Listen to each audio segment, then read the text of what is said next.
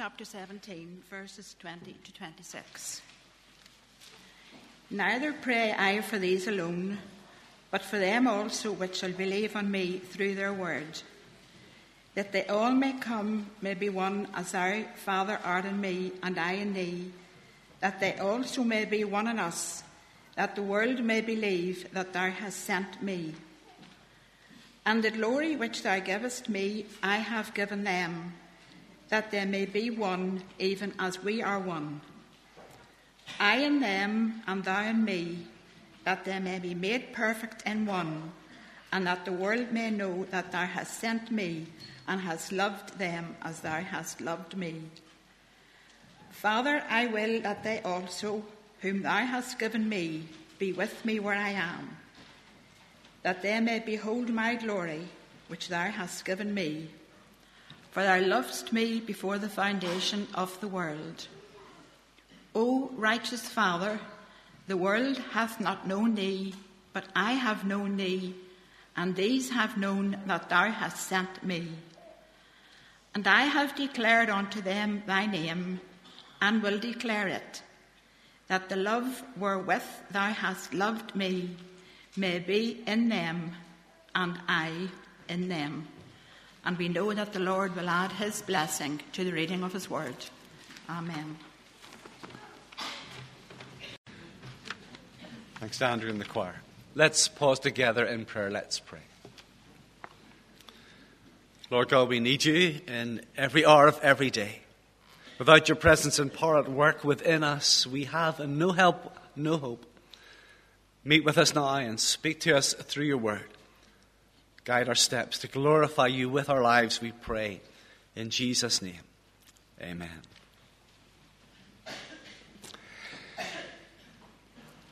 It was 1997, about 18 months before I arrived as minister in 2nd Randalstown Church, when there was an arson attack on St. Macnissy's Roman Catholic Church and the building was destroyed. And as a result of this, there was a local initiative launched to try and help children appreciate and respect the traditions of their local congregations and their buildings. And so one day, the upper classes of Mount St. Michael's Catholic Maintained Primary School trudged their way through Randalstown, and they came into the pews and sat before me in the building of 2nd Randalstown. And I began to explain to them where they were. They were in a Presbyterian church building. But on their way to this particular Presbyterian church, they had passed on their left-hand side that beautiful old basalt building, old congregation, O.C. Randalstown, the oldest Presbyterian church in the town. And then I told them if they had have taken a left turn and gone up New Street, just opposite the library, they could have seen First Randalstown Presbyterian Church, which bizarrely is the newest, youngest church in the town. And then I explained that if they'd gone up Church Road and up that little bit on the right-hand side, they'd have found the Free Presbyterian Church, which is absolutely nothing to do with the other Presbyterian churches in the town. And so on went my explanation. And as these words were coming out of my mouth, I realized that they were mildly amusing in that the First Presbyterian Church is the third church to be built and so on, but really that this was a terrible tragedy in that those who profess Jesus Christ as Saviour and Lord should so disregard his will for us to be one. The reason why there are 3 Presbyterian churches in Randalstown is not because some great vision to plant new congregations. No, it's because we couldn't get on together. And so we had to make more. This morning we turn to that portion of John 17 that Anne read for us. The high priestly prayer of Jesus. The true Lord's Prayer, the verses or the words that Jesus prayed just before his arrest and being taken for execution. Jesus was not caught off guard. He knows what was unfolding before him. He knew the very precise timing of all that was happening, and so he prayed.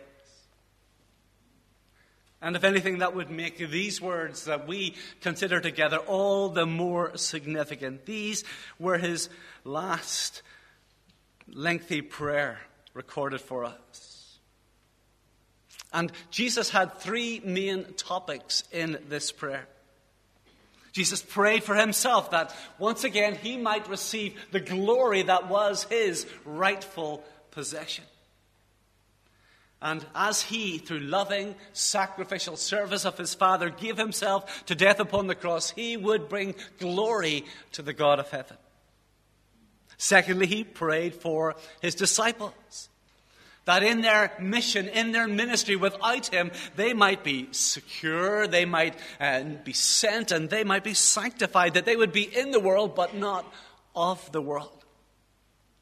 And finally, Jesus prays for us. He prays for the church in every generation.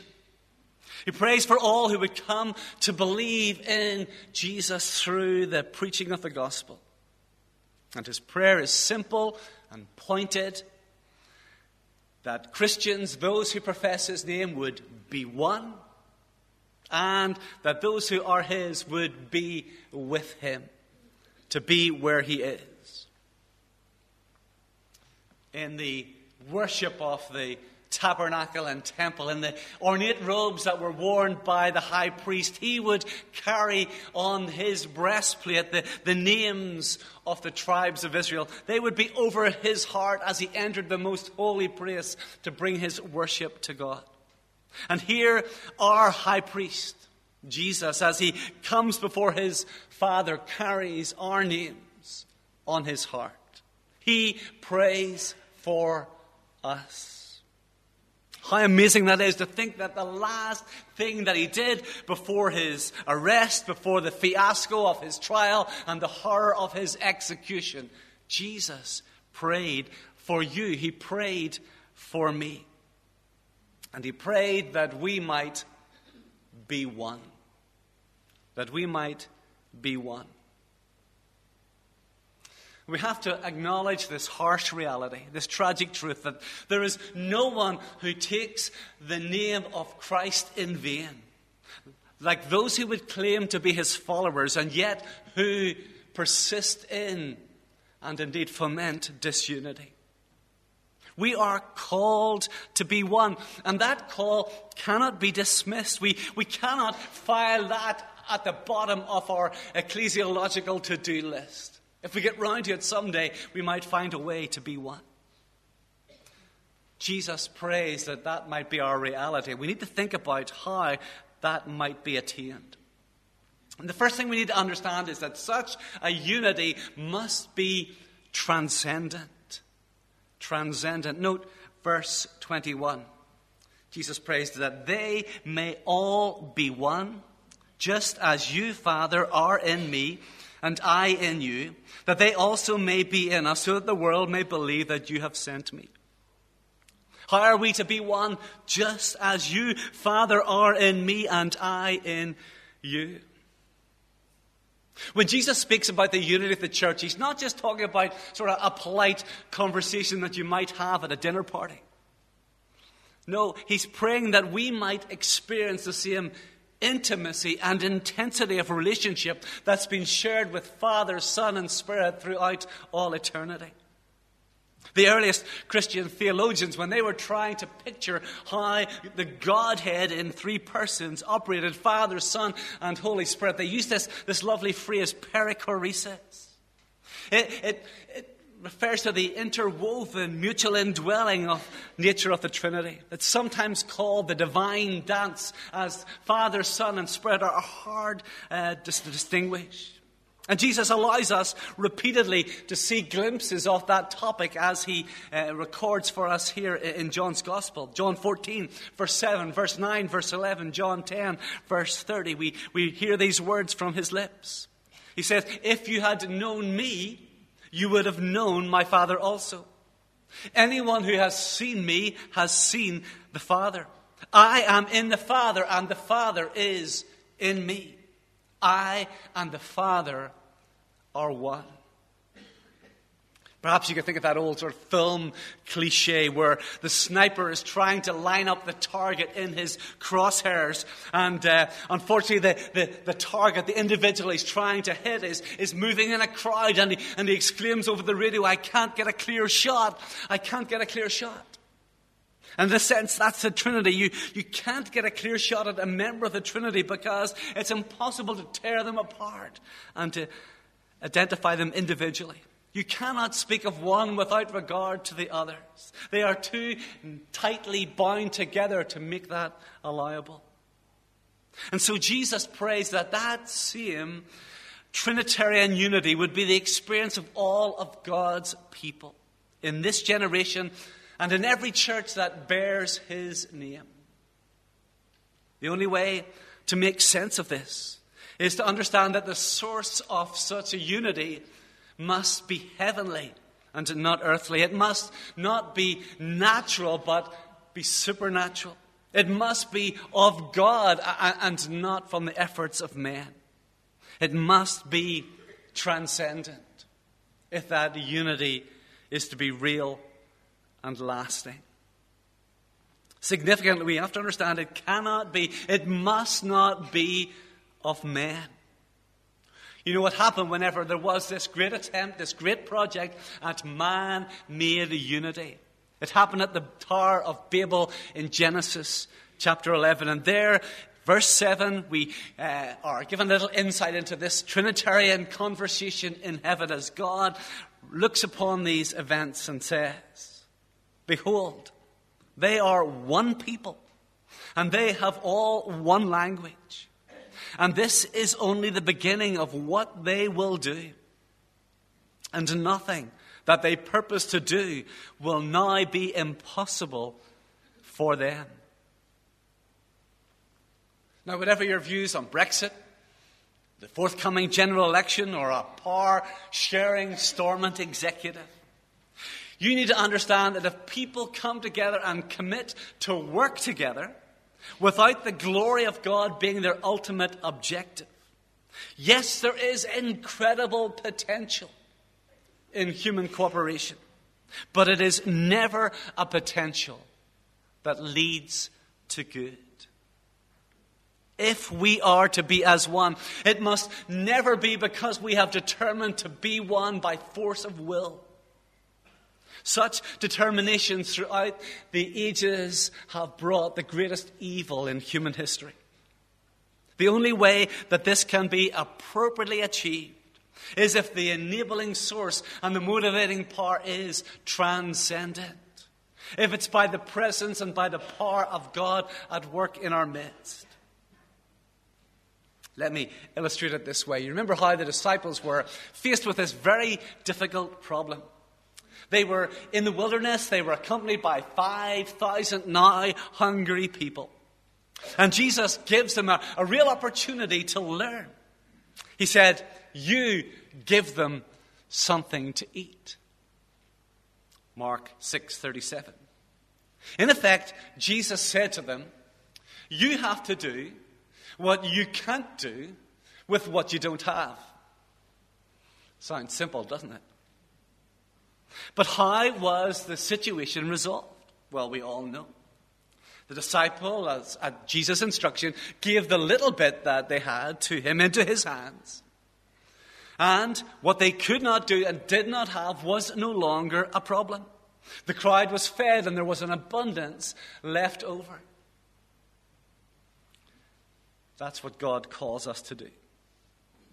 Let me give another illustration. During World War II, Hitler commanded that all the religious communities in Germany should unite as one, so that he could manipulate them and control them as he willed. And when things are manipulated by human will, it's never good. And among the Brethren assemblies, half complied with Hitler's demands and half refused to comply.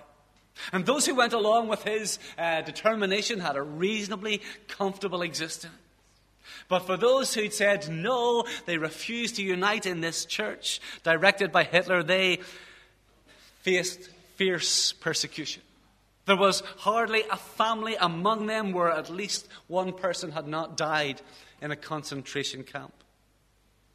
And when the war was over, feelings of bitterness ran deep between both sides, and there was huge tension within that denomination.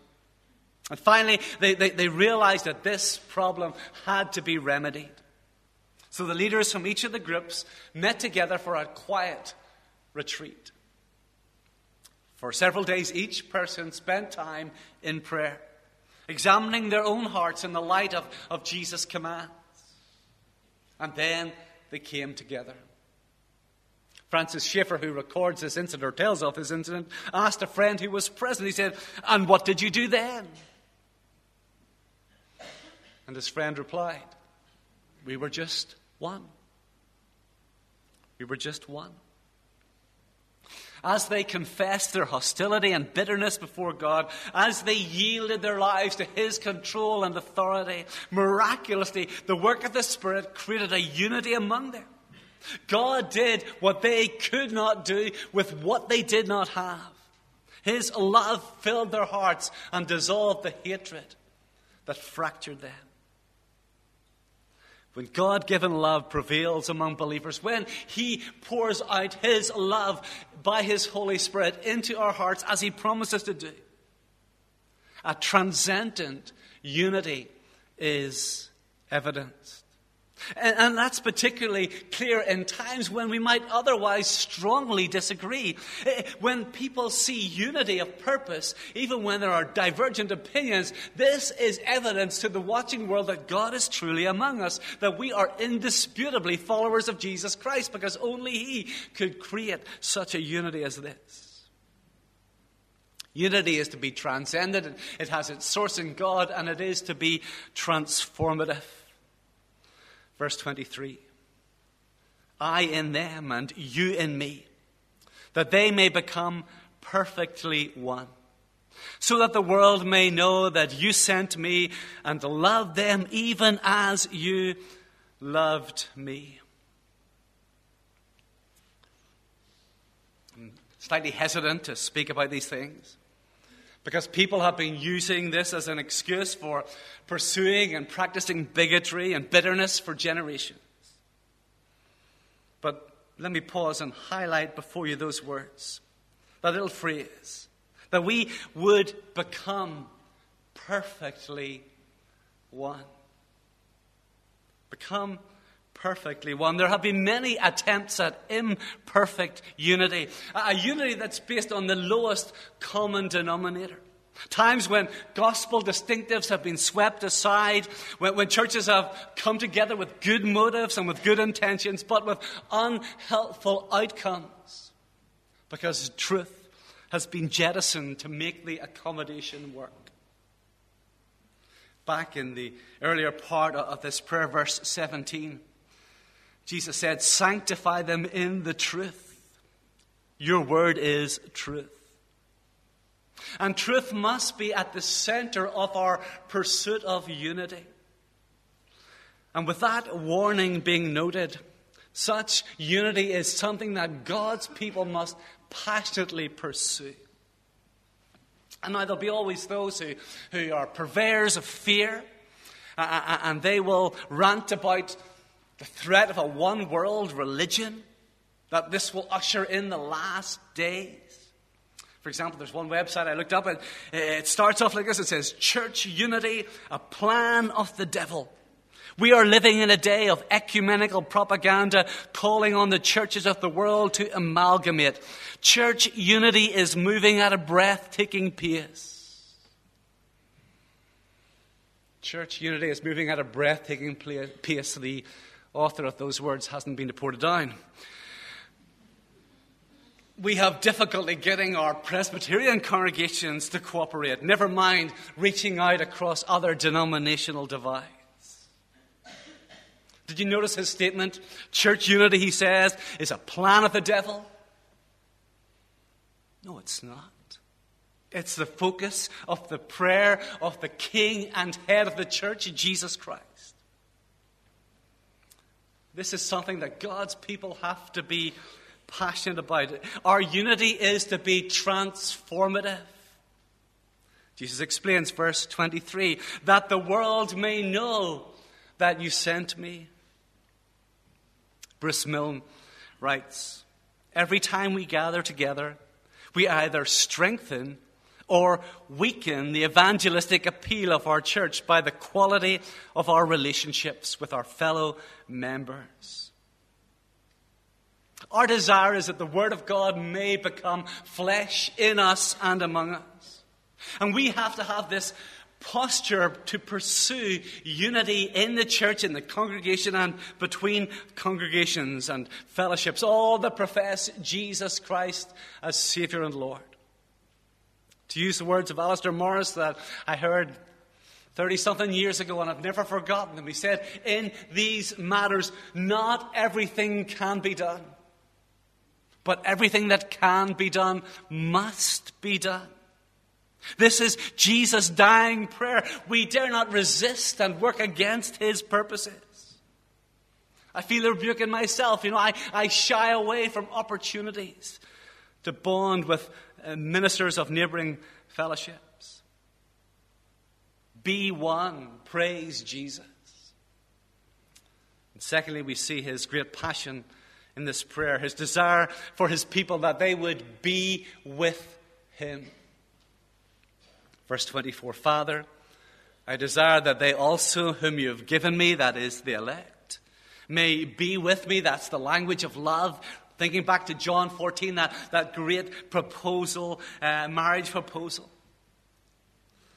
Where I am to see my glory. Greek word theoros. To gaze upon, to feast your eyes to fullness upon the beauty of the Son of God. That's what the believers would desire. That you have given me because you loved me before the foundation of the world. Wonder if you ever stood before a beautiful vista, an amazing piece of landscape. You don't have to go far to see one. But maybe you've stood on a shore and looked across at the ocean. Maybe you've stood and watched a waterfall or a mighty river, and you just take in the scene, and you get a little bit of feeling that your eyes are too small to be able to absorb all the beauty on display before you. And Jesus prays that you might be able to spend eternity gazing on his limitless beauty and glory. Throughout the Bible, there is this golden thread, the covenant of grace, from beginning to end. This great desire that God would be the God of his people, and his people would be his, with him. It culminates in Revelation 21, verse 3, that we read together at the start of our service. John says, I heard a loud voice from the throne saying, Behold, the dwelling place of God is with man. He will dwell with them, and they will be his people, and God himself will be with them as their God. Perhaps you know the lovely words of 1 Thessalonians 4, 16 and 17. There Paul writes, For the Lord himself will descend from heaven with a cry of command, with the voice of an archangel, and with the sound of the trumpet of God. And the dead in Christ will rise first. Then we who are alive, who are left, will be caught up together with them in the clouds to meet the Lord in the air.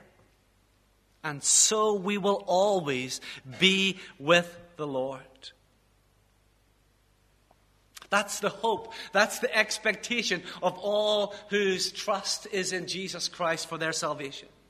All whose faith rests securely on him. As he turned to the dying thief on the cross in Luke 23:43, saying, Today you will be with me in paradise. Forget about the paradise. Focus on the be with me. That's what matters. That's Jesus' desire for us, that we would be with him. Shortly we'll sing, and there we'll find our home, our life before the throne. We'll honor him in perfect song where we belong. Jim Packer writes, What shall we do in heaven? Not lounge around, but worship, work, think, and communicate enjoying activity, beauty, people, and God. First and foremost, however, we shall see and to love Jesus, our Savior, Master, and friend.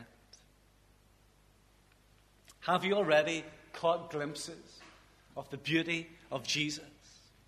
And because of these first fruits, you long, you hunger for more. Examine your heart today and question yourself, is this my greatest desire? This is how I know I'm truly God's child. If I cannot think of anything more satisfying, anything more fulfilling than gazing upon and serving before and worshipping the Savior, that's all there is for me. If that's your heart, then you know that this prayer of Jesus for you has been answered. And for some, there will be a day of endless delight in His presence. And for some, there will be a day of endless dread. For some have run to the light that they might be saved, and some have run from the light, hidden in the darkness, rejected His forgiving grace. But you and I were made for heaven, not for hell. And heaven was made for us, not hell. But each one of us will be where we desire to be, where we have set our heart. We make our choice. We have declared what will satisfy us. May it be today that with assurance we know that we have chosen Jesus. He's shown Himself to us, and we long to see Him face to face and serve before His throne forever. Let's pray together.